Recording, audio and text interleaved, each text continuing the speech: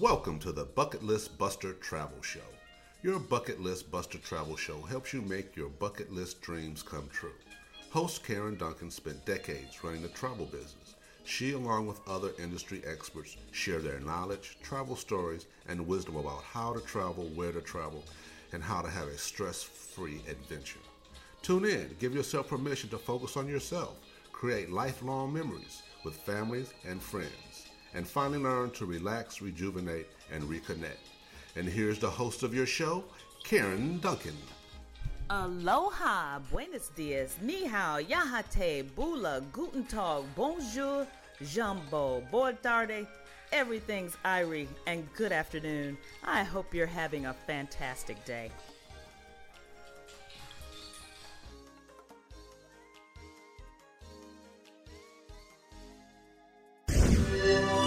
You're listening to the EWN Podcast Network. Hello, hello, hello. This is Karen Duncan, your bucket list buster.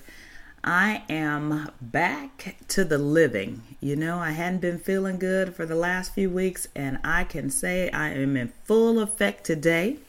So I hope you can tell the difference, and it's going to be a great show today. We're back to we're doing a continuation of our sports travel. And today we have with us Mr. Brian Walters, who I've known, we were talking about it, and it's like 10 years or so. He's a very successful, seasoned business valuation specialist here in the Austin market, providing business valuations to assist in the resolution of several situations, including divorce and marital asset separation, estate planning, family limited partnership valuations, business partner dispute resolutions, purchasing of an interest in a business. And he's got some other expertise in management consulting, pricing analysis, and so on and so forth. When it comes to finance, the man is a wizard.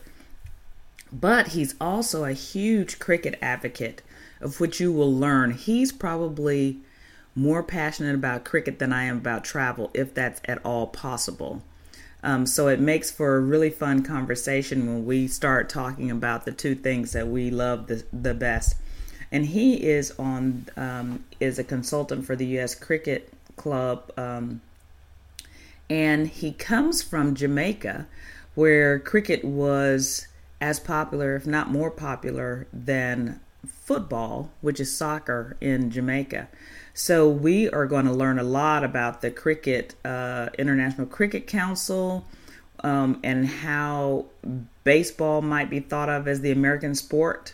But guess what? Cricket is more popular than baseball. I was so shocked to hear that. But it's really becoming mainstream. And as you will hear in our conversation with Brian, when we talk about options for cricket players and with what's going on with some of our sports that are becoming more dangerous for our youngsters to play, cricket is probably one of those sports that you want to start looking at for your kids. We're also going to talk about why sports tourism is important. And I have lots and lots of information about sports tourism for you guys today. And people want to know, why do we want to know why sports tourism is important? I think it's important because there are a couple reasons. One is, as you look, if you have children that are growing up, as you look for them to find a way to make a living in years to come, we need to start focusing on showing them and exposing them to options that may not have been available when we were growing up, but they may have a strong passion for and really want to look at. And sports management, sports tourism is one of those options. And so it could be fun. There's a lot of money to be made, as you will find out later on in the show. And I just think it's something that we should be talking about with our children in learning more about sports tourism. Plus, and if you live in a city or a state that tourism is a big part of their economic development, Sports tourism is a fantastic way to bring in dollars to your community, especially on an amateur level where you've got baseball teams and soccer teams and football teams and volleyball teams and tennis teams and all of that. All of that brings in tourism dollars when you have amateur sports coming into your town. I'm hoping to have a conversation in a couple weeks with Round Rock, Texas, which is considered the amateur sports capital of Texas. And that they are a great demonstration of what sports tourism is all about. So lots to be learned about sports tourism, but let's talk about my thought of the week. There's a lot been going on, and we've got some devastating news as we see coming out of Puerto Rico and Dominica and some of our islands south of us in the U.S. that we all enjoy and love to visit during travel season, during summers, and when we need to get away, and when it's wintertime and we need someplace warm. And we always tend to go toward those islands. It's close. Those people are friendly. The food is fantastic. There's so many things and activities to do there. And they're going through some devastating times in some of those islands. So I thought I'd talk a little bit about voluntourism. It's kind of been weighing heavy on my mind that I need to be doing something to help my fellow man in the Caribbean. I love the Caribbean and have made a living off the tourism industry to the Caribbean for 22 years. I've not been to some of the islands that have been impacted by Irma and Harvey, but it is my intention to visit them all someday. I look at small islands like Barbuda that only has 1,400 residents to start. Now, over half of those residents have lost everything. St. Martin's and St. Martin's, the French and Dutch islands that share the land, both have been hit super hard, as well as St. Thomas in Puerto Rico, who is dealing with all the aftermath of these two hurricanes. So I wanted to talk a little bit about how we can help the Caribbean brothers and sisters. Should we do a GoFundMe page? Should we have a cricket tournament? Or when is it safe for us to go and do cleanup? What would be your suggestion? I would really like to know what my listeners feel would be a way that we could give back, even if it's just a small token of letting them know that we're thinking of them. I really feel like because this is an industry that I love the islands, we need to do something. I have a platform. It's not a large platform, but I'm working on that. But whatever platform it is that I have, I would like to use it in a positive way in order to help some of these folks in the Caribbean. So I just need to know, what are your opinion? It has always been my dream to have a place on one of these islands one day. So what would you suggest? How can we help? As my listeners, I'm challenging you to give me a couple of ideas on what we could do as your bucket list busters to help those folks in need in the Caribbean. With that, I'm going to take a quick break, and when I get back, we're going to talk about sports tourism and the fastest growing segment within the travel industry today. This is Karen Duncan, your bucket list buster. See you in a minute.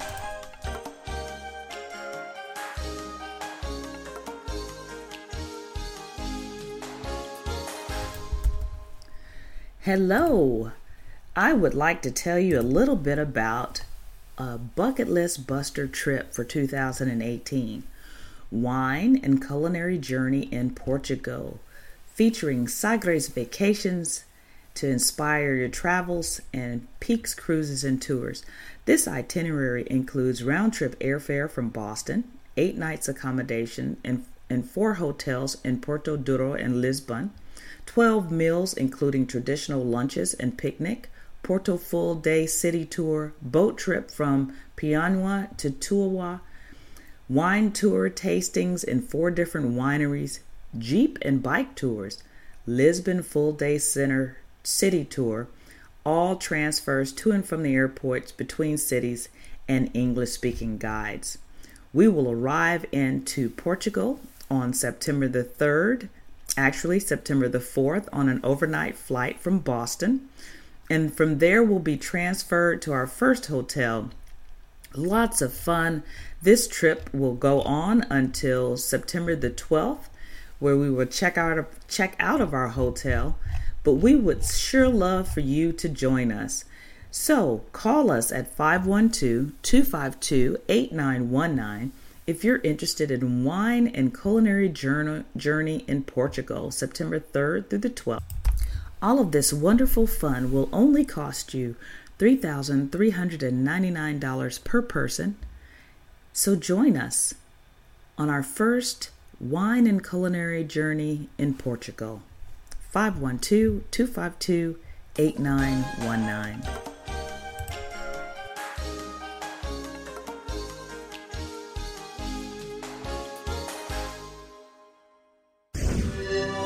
Welcome back to the EWN Podcast Network. Welcome back to Your Bucket List Buster. This is Karen Duncan, your host, and we are talking about sports travel and sports tourism. So why is sports travel so important? Well, it's the fastest growing segment within the travel industry today. According to some, this is according to Sports Facilities Advisory. It brings in a lot of money, pretty much is what it's all about. A large amount of the money that comes in from sports is coming in from the amateur ranks. We, as I noted before we went to break, when you think about the amount of children's sports that take place and how you travel because of those sports. For instance, my son was a competitive gymnast. My daughter played basketball. And we traveled all over the state of Texas because of tournaments. Same with everyone else's kids out there that's playing an organized sport. And what does that mean? That means you travel to a town, you buy gas there and along the way, you stay in a hotel for the most part, you eat at local restaurants. That's all economic impact for a particular destination. So it behooves cities and states and towns to have organized amateur sports. Then we take it to another level. If you're lucky enough to have a university or a college in your town that has sporting events, whether it's intramural or NCAA or any of the other organizations that take care of athletics, college athletics, then you will note that it even gets it's a larger scale. So there are the alumni that come back into town. There are the traveling teams, the opposing teams, fans and boosters that come into town and their family members. So there again, what do? They eat, they drink, they go into shops, they go into gift shops, they have a great time while they're in your town. And then we go to the professional levels, and I'm just talking about organized sports. I'm not even talking about NASCAR or Formula One or skateboarding or BMX biking. All of those are sports that do the same thing, bring in cash dollars. But if you have a pro sport, then it's even a bigger scale. So how is that? Well, one, you end up having a stadium. Two, you have people that travel long distances, kind of like college, if not more, to come in for these huge sporting events. There are parties and there are hotel rooms and there are transportation companies. There are tour companies. Because when people come in for large professional sports, especially if it's a bucket list type of a thing or once in a lifetime event, like the Olympics, for instance, or the Super Bowl, you may do some auxiliary type tours and tourism type things while you're in that particular destination. So it's huge amount of money in the sports and tourism and travel industry. And like I said before, it's worth a look at from the perspective if you're looking for a career or career change and you love sports, you're crazy about travel. or just crazy about sports as a whole, then this might be an industry you may want to take a look at so that you can live your passion. So lots of money goes into sports tourism, but aside from that, it integrates two pretty good things that are integral in the grand scheme of life: travel, physical health, and then sports. And I just received a fantastic catalog from an organization that does bike tours, and we'll talk about that a little bit later in another show. I'm hoping to get them on the show here pretty soon. But there's just so many options out there in terms of sports tourism. And we're going to talk about one when I come back from a break. We have with us today Brian Walters, who's going to talk to us about cricket. If it's not been on your mark to see a cricket tournament or a cricket game, then this is going to be what we're going to make it a point. Your Bucket List Buster is going to a cricket game very, very soon. I'm going to take some pictures and some video. I'm going to upload it on Instagram so you can see me at a cricket game learning the sport. That's how we learn about people and cultures and all kinds of things, is to be able to put ourselves out there. So let's get back to Brian here in a minute. In the meantime, I'm going to take a quick break. This is Karen Duncan, your Bucket List Buster. I'll see you in a minute.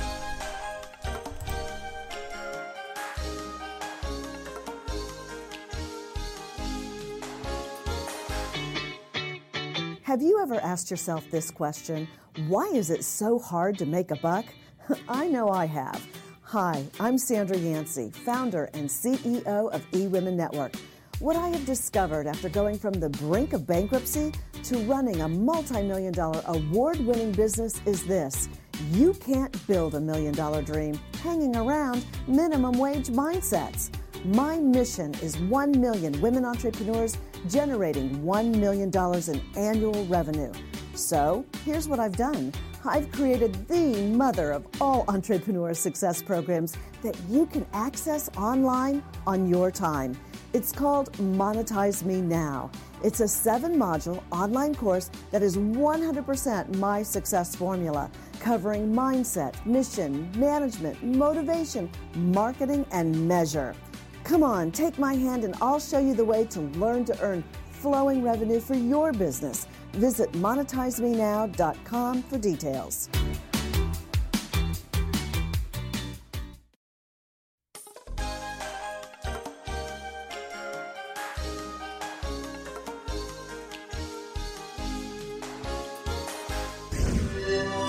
Welcome back to the EWN Podcast Network.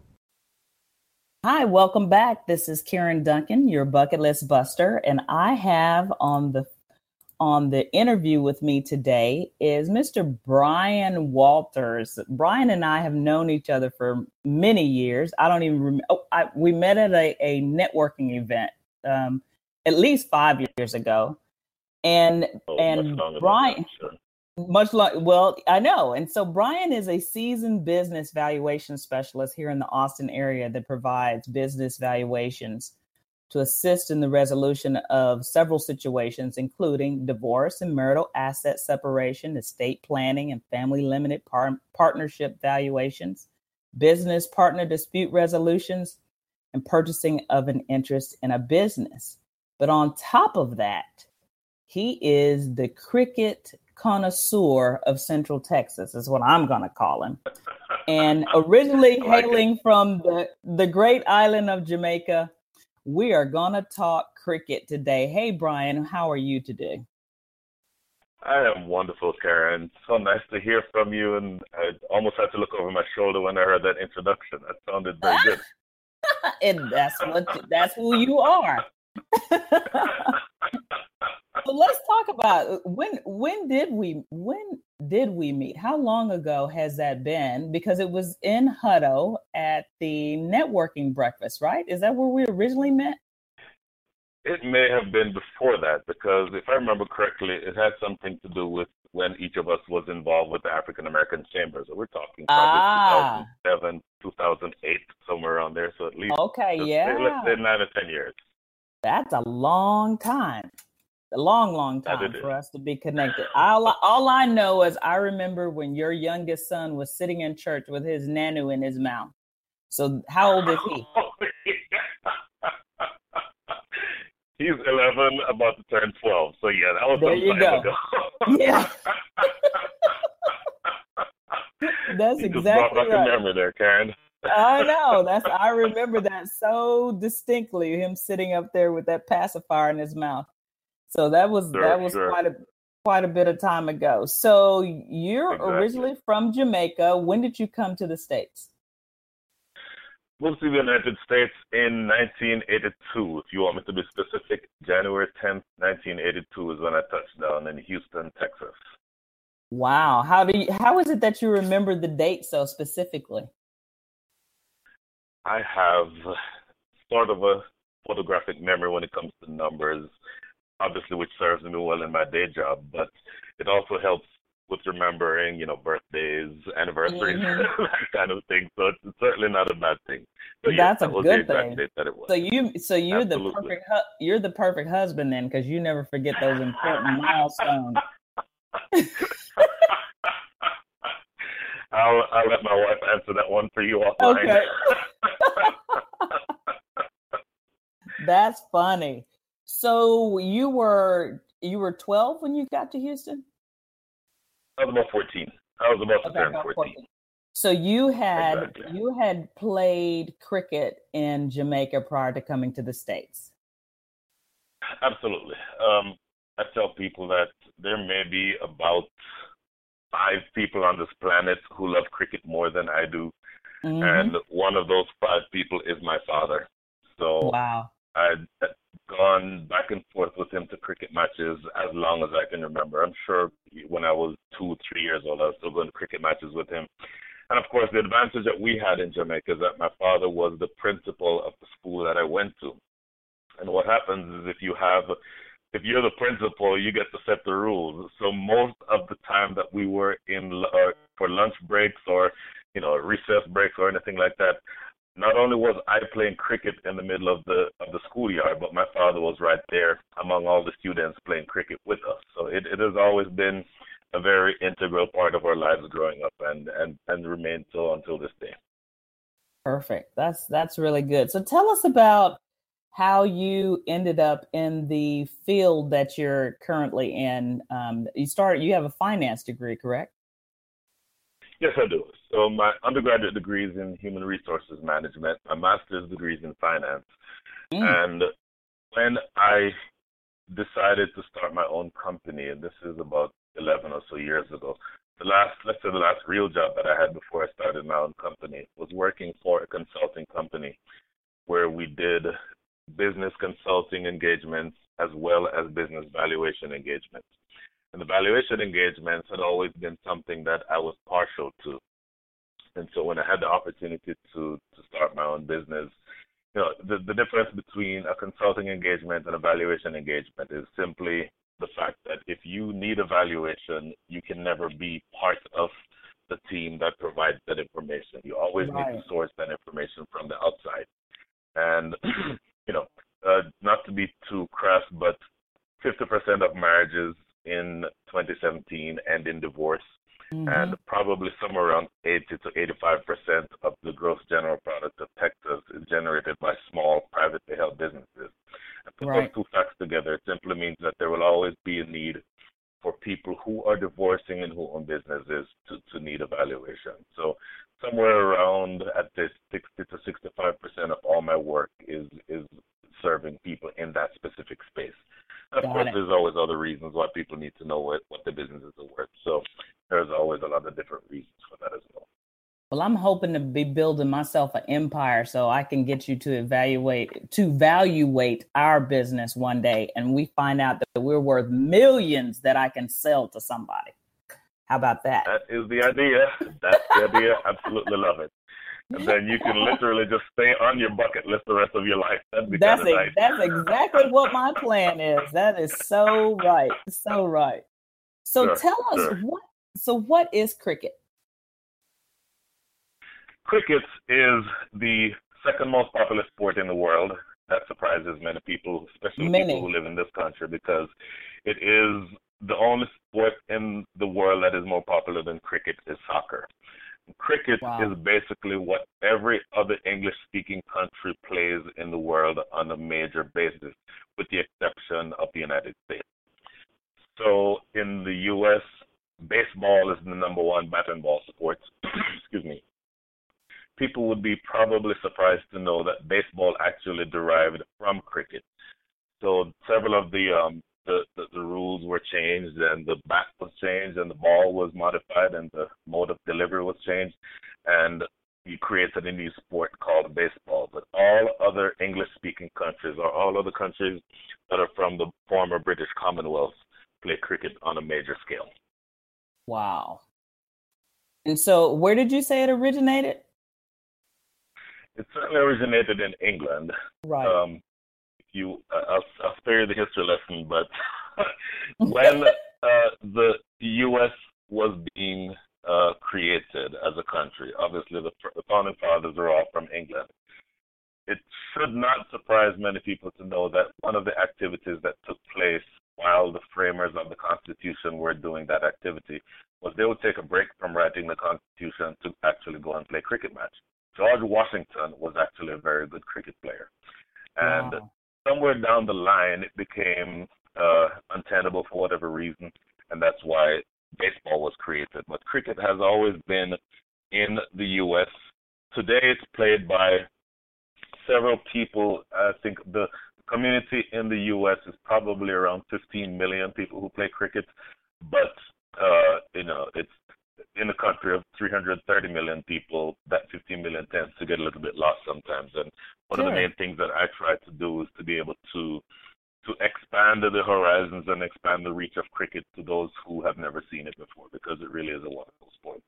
Yeah, I've had the pleasure of seeing cricket being played in Barbados at the University of West Indies Cave Hill when I was there doing study abroad with some students. And it was because of you that I was like, okay, it's right here in my backyard for the next 2 weeks. Right. I need to at least say that I've observed the cricket, the sport of cricket. And the players weren't all that bad looking either. But anyway, the truth comes out. Yeah. I was with my students. I had to go with my students. I wanted to make sure that they learned a little bit about the national sport while we were there. So when did you said you started playing? You were at least watching when you were 3. When did you actually start playing competitively? I mean, the what's interesting about cricket is that you will start playing as young as, put it this way, at the age where you're able to, get a hold of your cognitive skills to be able to hold a bat and to be able to bowl or pitch a ball is when you start playing. So while I don't have a specific memory of when that was, I'm sure it was somewhere around the age of 2 or 3 or 4. On top of that, I certainly remember as a small boy, we obviously lived in Jamaica, and so the representative team that we followed is the West Indies. The West Indies being the international team for all the English-speaking islands in the Caribbean. And I remember just clear as day as though it was yesterday, lying in bed with my father, listening to the West Indies cricket team play in various places all around the world. There, in the early 70s in Jamaica, there was no internet, there was no TV, but you certainly had a radio. Right. We were listening to West Indies play in Australia, in Pakistan, in India, all over the world, and it's one of the most fascinating things to me that, you obviously are a travel maven, and one of the times that I first became interested in the idea of travel was just listening to the West Indies cricket team travel all around the world. That's always something that's See? That's amazing. And that's why I do what I do. And I'm talking about this particular topic right now, sports travel, because it is a lot of times that is the beginning of why people travel. They travel either for amateur sports as a team, playing t-ball or soccer. and you move up through high school and college, and you actually get an opportunity to step outside of your own community because of sports. And and that's amazing that you're thinking about in the 70s laying in bed with your dad and hearing about countries that you never thought that you would ever get a chance to see, probably at that point. You are but because absolutely of, right. But because of playing cricket, you've probably been to several places that you never thought that you would go to. I've certainly been to several places. I will confess that the number of places that I have actually been to are far fewer than the number of places that I could potentially have gone to, because I have a really bad habit of just loving one or two or three places and just repeatedly going to those same places. So we all in do. the last, let's say, sure. So in the last 18 or 19 years, I think I've been to Barbados 17 times, simply because we just love the environment and we love the fact that cricket is played there. And, it's a lot smaller than Jamaica and a lot easier to get around, so we tend to go there a lot. Obviously, we go to Jamaica to watch as well. We go to Trinidad. Unfortunately, I would have been able to go to England this past couple of months ago, but my regular traveling partner to all these cricket matches is my father, and he had a little bit of a health setback recently, so we didn't get the chance to go to England. But the point remains, it remains one of the most interesting ways of being able to experience the world through that sport. And just the fact that you're able to have a perspective, excuse me, of so many different things, so many different cultures, so many different ways of doing things, it really is a very interesting side benefit of loving the sport as much as we do. So tell me really quick, or give our audience a short, if there is a short, description of how cricket is played. The easiest way that I've found that several times a year I have the pleasure of teaching cricket to people who've never learned it before. The best way for people to understand it is it's like playing baseball, but with 2 bases and no foul territory. So if you just think of playing a baseball game and there's home plate and there's second base, and you can hit the ball in any direction, that will start getting you to understand what the sport is like. The game, the traditional game lasts a very long time, but the most popular form of the game in 2017 lasts just about as long as an actual baseball game. So think of a baseball game with probably 10 to 20 times the amount of runs scored, something happening on every ball, a lot of excitement, a lot of crowd anticipation, a lot of enthusiasm, and then you start to get the idea of what a cricket match is like.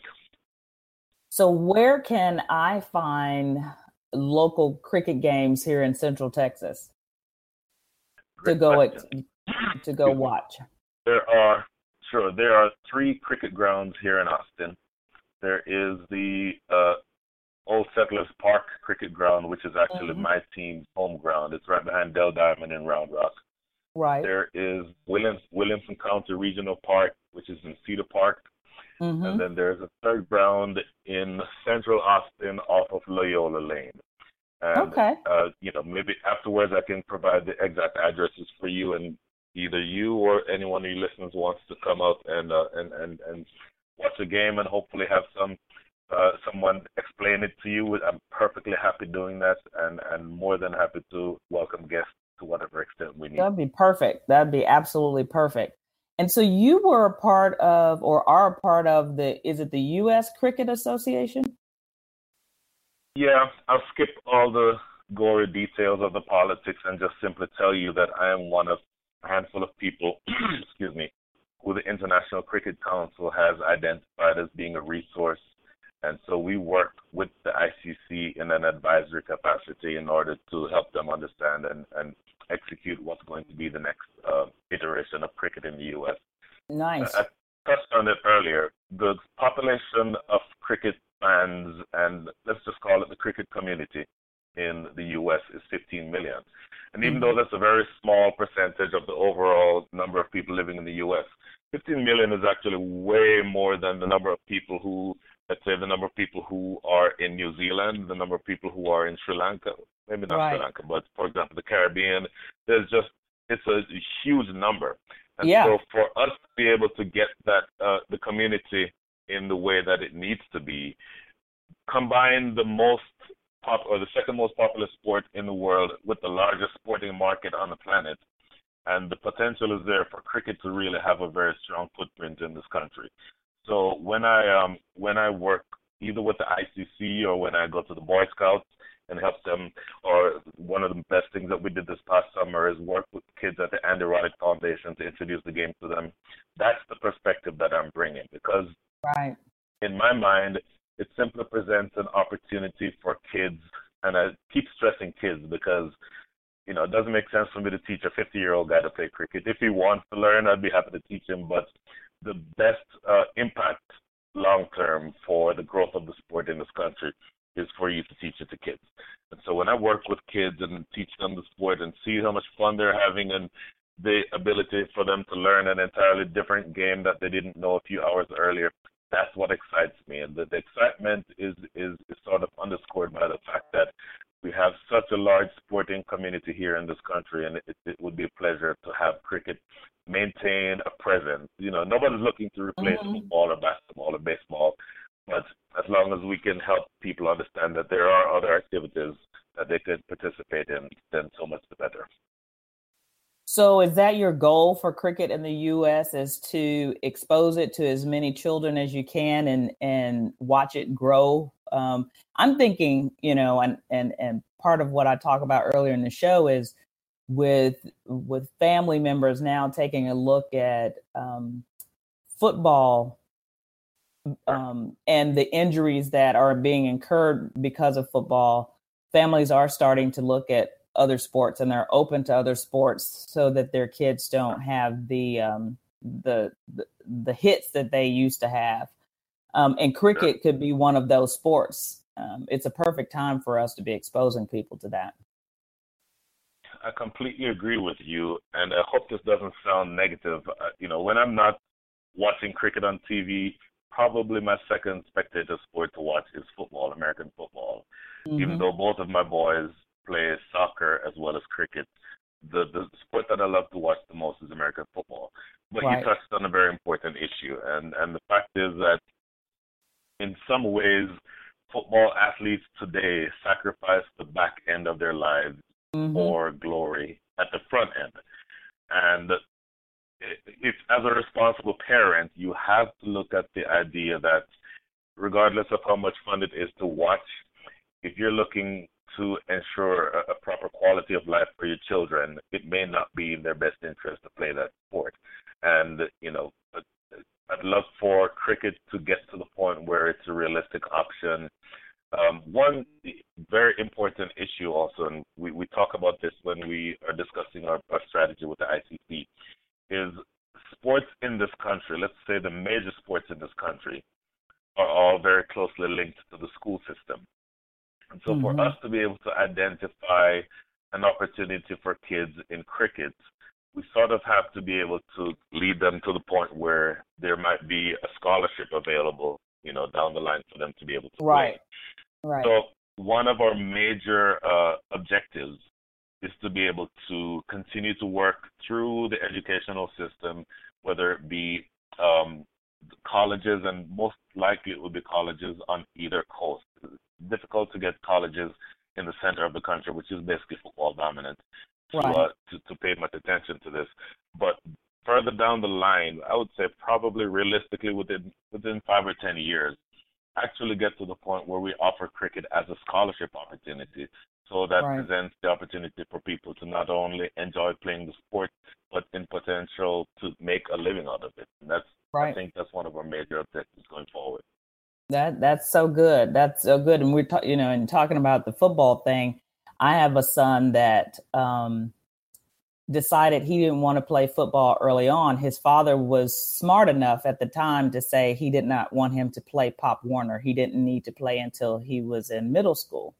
Well, by the time he got to middle school, he felt so behind the other students who had been playing Pop Warner football that he was a little hesitant. He was very hesitant to get out on the football field because he just thought that, Sure. he was just way too behind. And so I could not believe that I was going to have a son that didn't play football. As much as we love football, and football, it has been Sure. part of my life, all my life. I was just kind of in Sure. shock that what do you mean you're not going to play football? You're not going to even try to play football? And that went on. But he was, Right. he was also a competitive gymnast ranked in the state. At one point he was number 1 in the state for his age category. And he had a couple falls, that I look back now and go, wow, it probably could have been concussion, blah, blah, blah. But you didn't know back then. You didn't recognize the dangers. And now looking back, I'm so happy that he didn't play football. But I still like to watch. I tell you, I'm a huge University of Michigan fan, and I don't watch. Blue and Maize and Blue is my team, and I kind of watch the pros, but I really don't until after college is over, So that just leaves the Super Bowl. So whatever. Right. But I'm hoping. Exactly. But I'm with you on, it will become a sport. I think cricket will become a sport that will be recognized very soon as an opportunity for scholarships in some schools. It just takes 1 or 2 for them to start it. And once those 2 start it, then it'll be on for sure. So you said you only traveled. Go ahead. No, I was just going to say, just to that last point, one of the members of the committee that I mentioned that I was on the International Cricket Council, one of the members of that committee is a former COO of the NCAA. And so one of his most important contributions is to assist us in helping to figure out what are the ways that we can get cricket as soon as possible into the school or into the educational system. Very important. And the last thing I'll say about that is, not only would it be an opportunity for potential cricketers here to be able to make a living, but think of it as a recruiting tool for, let's pick a University of Michigan. The University of Michigan were able to recruit a student in Mumbai or in Adelaide and say, hey, we hear that you're a wonderful cricketer. Why don't you come here, learn engineering and learn, business or whatever it is, but also have the opportunity to play a sport. And you offer a scholarship to that person. You're all of a sudden widening or broadening the scope of your university's reach just by virtue of the fact that you can offer an activity to somebody who ordinarily probably would not have otherwise looked at your university. That's true. There are many opportunities there, and we're continuing to look into those as much as possible. And just FYI, I Googled it, and the University of Michigan has a cricket club. In fact, they have a couple. They've got the Graduate Cricket Club. They've got a Graduate Cricket Club News. They've got the Michigan Cricket Association. So it's going to come to Michigan first. Watch. We're gonna make it. We're gonna put it out there. I would not be surprised. There's a significant amount of cricket in Michigan. The next step would be for it to not just be a sporting activity like a club sport, but it's actually a sport that money is behind, and that's the direction in which we're headed. True. That is so true. So what you've kind of discussed what you'd like people to know about cricket. Are there any events coming up that we should know about? Well, very coincidentally, and I've mentioned how America has always had cricket. Yesterday was actually the 183rd anniversary of the oldest international cricket rivalry, which is the U.S. and Canada. So we just finished that tournament. The U.S. plays Canada in a tournament called the Audi Cup. We play that every year. For the first time in a handful of years, the U.S. defeated Canada this year, and that was last week. So at the very immediate future, there are no actual cricket events coming up internationally. However, if you're in Austin, the Austin Cricket League, or what we refer to as the Central Texas Cricket League, has matches going on every weekend at all of those 3 grounds that I just mentioned, all the way through roughly the end of October, the beginning of November. Okay. So I want to reiterate that if you or any of your listeners want to come out and look at a match and have somebody stand right there and explain the entire thing to you, say the word and I am there. So how would someone get in contact with you either for cricket or for your business? Your services? I guess absolutely. The easiest thing to do would be to just email me. Email being bwalters@bwaconsultants.com. They can also call me. My phone number is 512-924-3979. And I am always happy to take and field conversations, whether they be business related or whether they be cricket related. The most important thing to me is to be a resource. And the way that I can be a resource is by helping you teach your kids how to play cricket. Say the word and I'm there. Obviously, if you need help on the business side, I'm perfectly happy doing that as well. But of course you are. In the context of this conversation, of course. In the context of this conversation, I am only a phone call or an email away from helping you to experience something that you've never experienced before. Perfect. And one last question for you, Mr. Walters, is what's on your bucket list? Oh, this should not surprise you at all. I know it's a cricket tournament somewhere. Absolutely. Every winter, in fact, every Boxing Day being the day right after Christmas, there is a major test match. A test match is sort of the older version of cricket, the one that lasts for 5 days, that most people in 2017 don't pay a lot of attention to, but us traditional cricket fans absolutely love. Mm-hmm. There is a test match that is played in Australia. Obviously, the day after Christmas is winter for us here in this hemisphere, but it's the middle of summer in Australia. Right. It is on my bucket list to spend 5 days in Australia seeing the West Indies play against Australia. That tournament sort of happens once every 4 years. So if I'm not mistaken, it's not this coming Christmas, but the following Christmas is when it's going to happen. And I will make that bucket list before I die. If I have to come back from the dead to attend that match, I'm absolutely going to do it. Well, I hope that's not the case. We're going to get you there before you die and then have to come back. That's for sure. Well, let's work on that. Have conversations about that. Yeah, let's work on that. Well, I do appreciate you coming on and telling us all about cricket and how we're going to grow this sport just from this conversation that we're having on your bucket list buster today. But we appreciate you, and I'm gonna come out to one of the fields so that I can come back to my audience and tell them that I've actually watched you guys play or watched somebody play here in the Central Texas area, take some pictures and that type of thing, and do my part in helping this sport grow in the United States. So thanks a lot for coming on today. My pleasure, Karen. Thank you so much, and let's talk soon.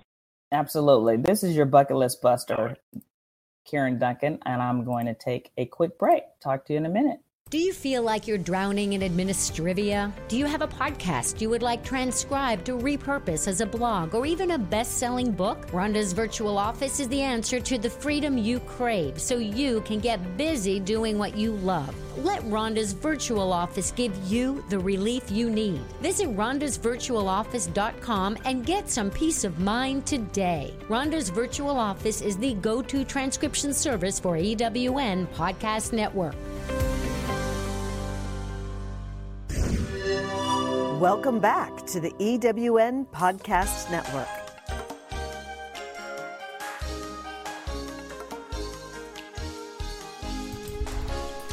Welcome back to your Bucket List Buster. This is Karen Duncan, your host.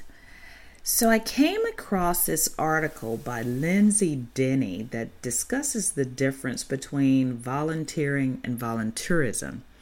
Earlier in the show, I was talking to you about my desire to be able to help the folks in the Caribbean. And this is one of the options that might be available to us. And so I thought I'd go into a little more detail. So when you send me your ideas, you can tell me if this is something that we want to do. So voluntourism is a short term usually included in a larger vacation. For instance, Sandals has a program that when you get to their resort and you check in, they have as one of their excursions where you can go to a school. You can read to the children, you can take school supplies, so on and so forth. Cuba also has a program. In fact, it is a requirement in order for Americans to go into Cuba to have some people-to-people experience or do some type of volunteer work while you're there. And so a lot of the tour companies and cruise lines have made excursions helping, visiting, interacting with the people as part of their package in order for you to go. So that's voluntourism. More than likely, the group is a group oriented, and it has specific dates for these trips, except for in the Sandals situation. There's no expertise necessary and openness to new things, but otherwise you are not expected to be an expert in a particular field. We're still talking about voluntourism. Participation for a fee. For instance, the excursion with Sandals to go to the school costs $25. Most of the excursions with the cruise lines are either included as part of your cruise package or there is an additional cost. So there is a participation fee. And then it is run by a company, the tour company, the resort company, the cruise line, for instance. And then there's volunteering. Length of time varies. For the most part, the longer you stay, the more effective your time will be. Many programs require a minimum of 2 to 3 months in order to get you oriented and give you time to see the project through. More expertise is required. That means you need to kind of have some sort of skill that they can use. Like if you're building wells in Africa, to have some experience in water purification or construction, engineering, that type of thing. Fundraising is necessary in order to do the volunteering for these specific type projects, as there is an intense orientation and on-the-ground training prior to going, and then once you get there to get you acclimated about what the project is. And then there's capacity building, meaning they want to get something accomplished while you're there. And then emphasis is on the community. So it's not specific to a particular group or school or that type of thing. It's usually a project that's going to help the entire community. So voluntourism is becoming a growing trend, especially amongst our younger travelers like millennials. They're very interested in giving back and helping communities and being immersed in the experience of the culture. So voluntourism is a huge part of their just genetic makeup when they go to places. And so it's very interesting because as you see the difference between the two, voluntourism is more specific to doing it as part of a trip that you're going on vacation and you just want to do something while you're there, something small, versus volunteering, which is a huge undertaking, as we can see as people are volunteering for the recovery of these hurricanes. But people are finding out, companies as well, cruise lines, tour companies, resorts are finding out that as these millennials are coming through their travel entity, they are looking to make more of an impact. And so I'm not going to be surprised that voluntourism is going to have a bigger impact on the local economy than what has been seen in the past.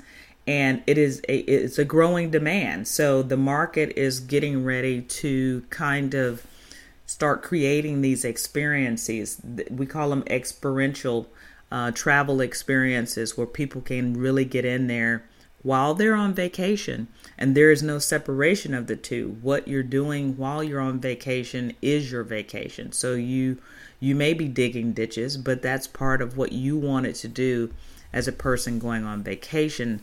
So there's going to be a very fine line between the two of them.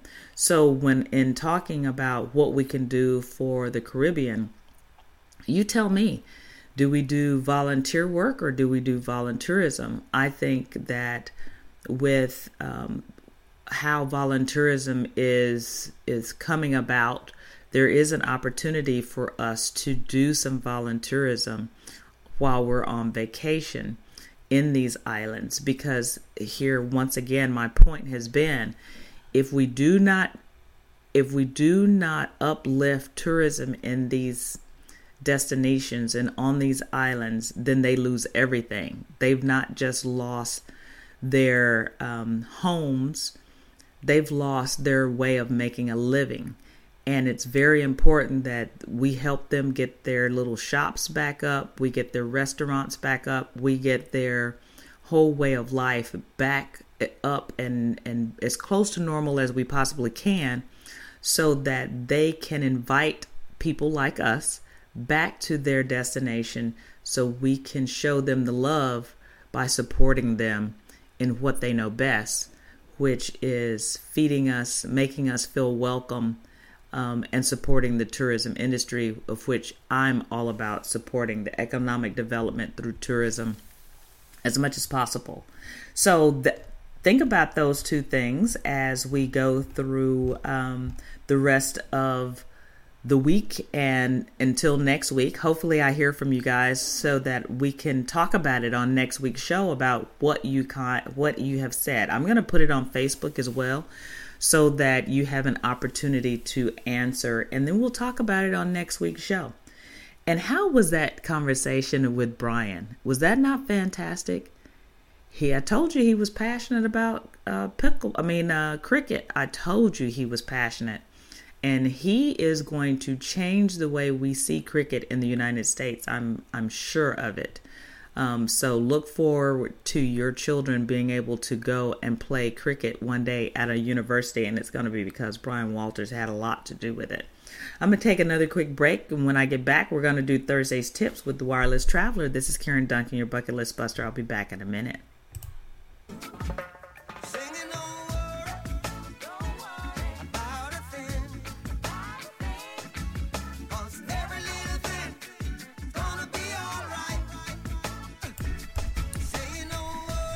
Another Your Bucket List Buster vacation holiday. Join Peaks Cruises and Tours and Your Bucket List Buster host Karen Duncan as we travel the Danube Delight on the Emerald Dawn with Emerald Waterways. We will leave the States on May 12th, 2018, arriving in Budapest, and we will travel to Nuremberg. We have 10 cabins available, so you need to get on board right now. But let's take a look at what we'll be doing and what's all inclusive. We have innovative onboard features, spacious accommodations, all onboard meals. Enjoy a light breakfast and lunch, carefully selected wine, beers, and soft drinks, tea and coffee available, served right to your suite if you request it. Enjoy each port with all-inclusion excursions, extra special included excursions, courtesy of Emerald Plus, biking and hiking guided tours, visits to many UNESCO World Heritage Sites, excellent service from English-speaking guides, knowledgeable local guides of each destination, complimentary bicycles on board for daily use, complimentary Wi-Fi on board, and all airport transfers. So join us on the Danube Delight with Emerald Waterways and Your Bucket List Buster. Call us at 512-252-8919. See you in...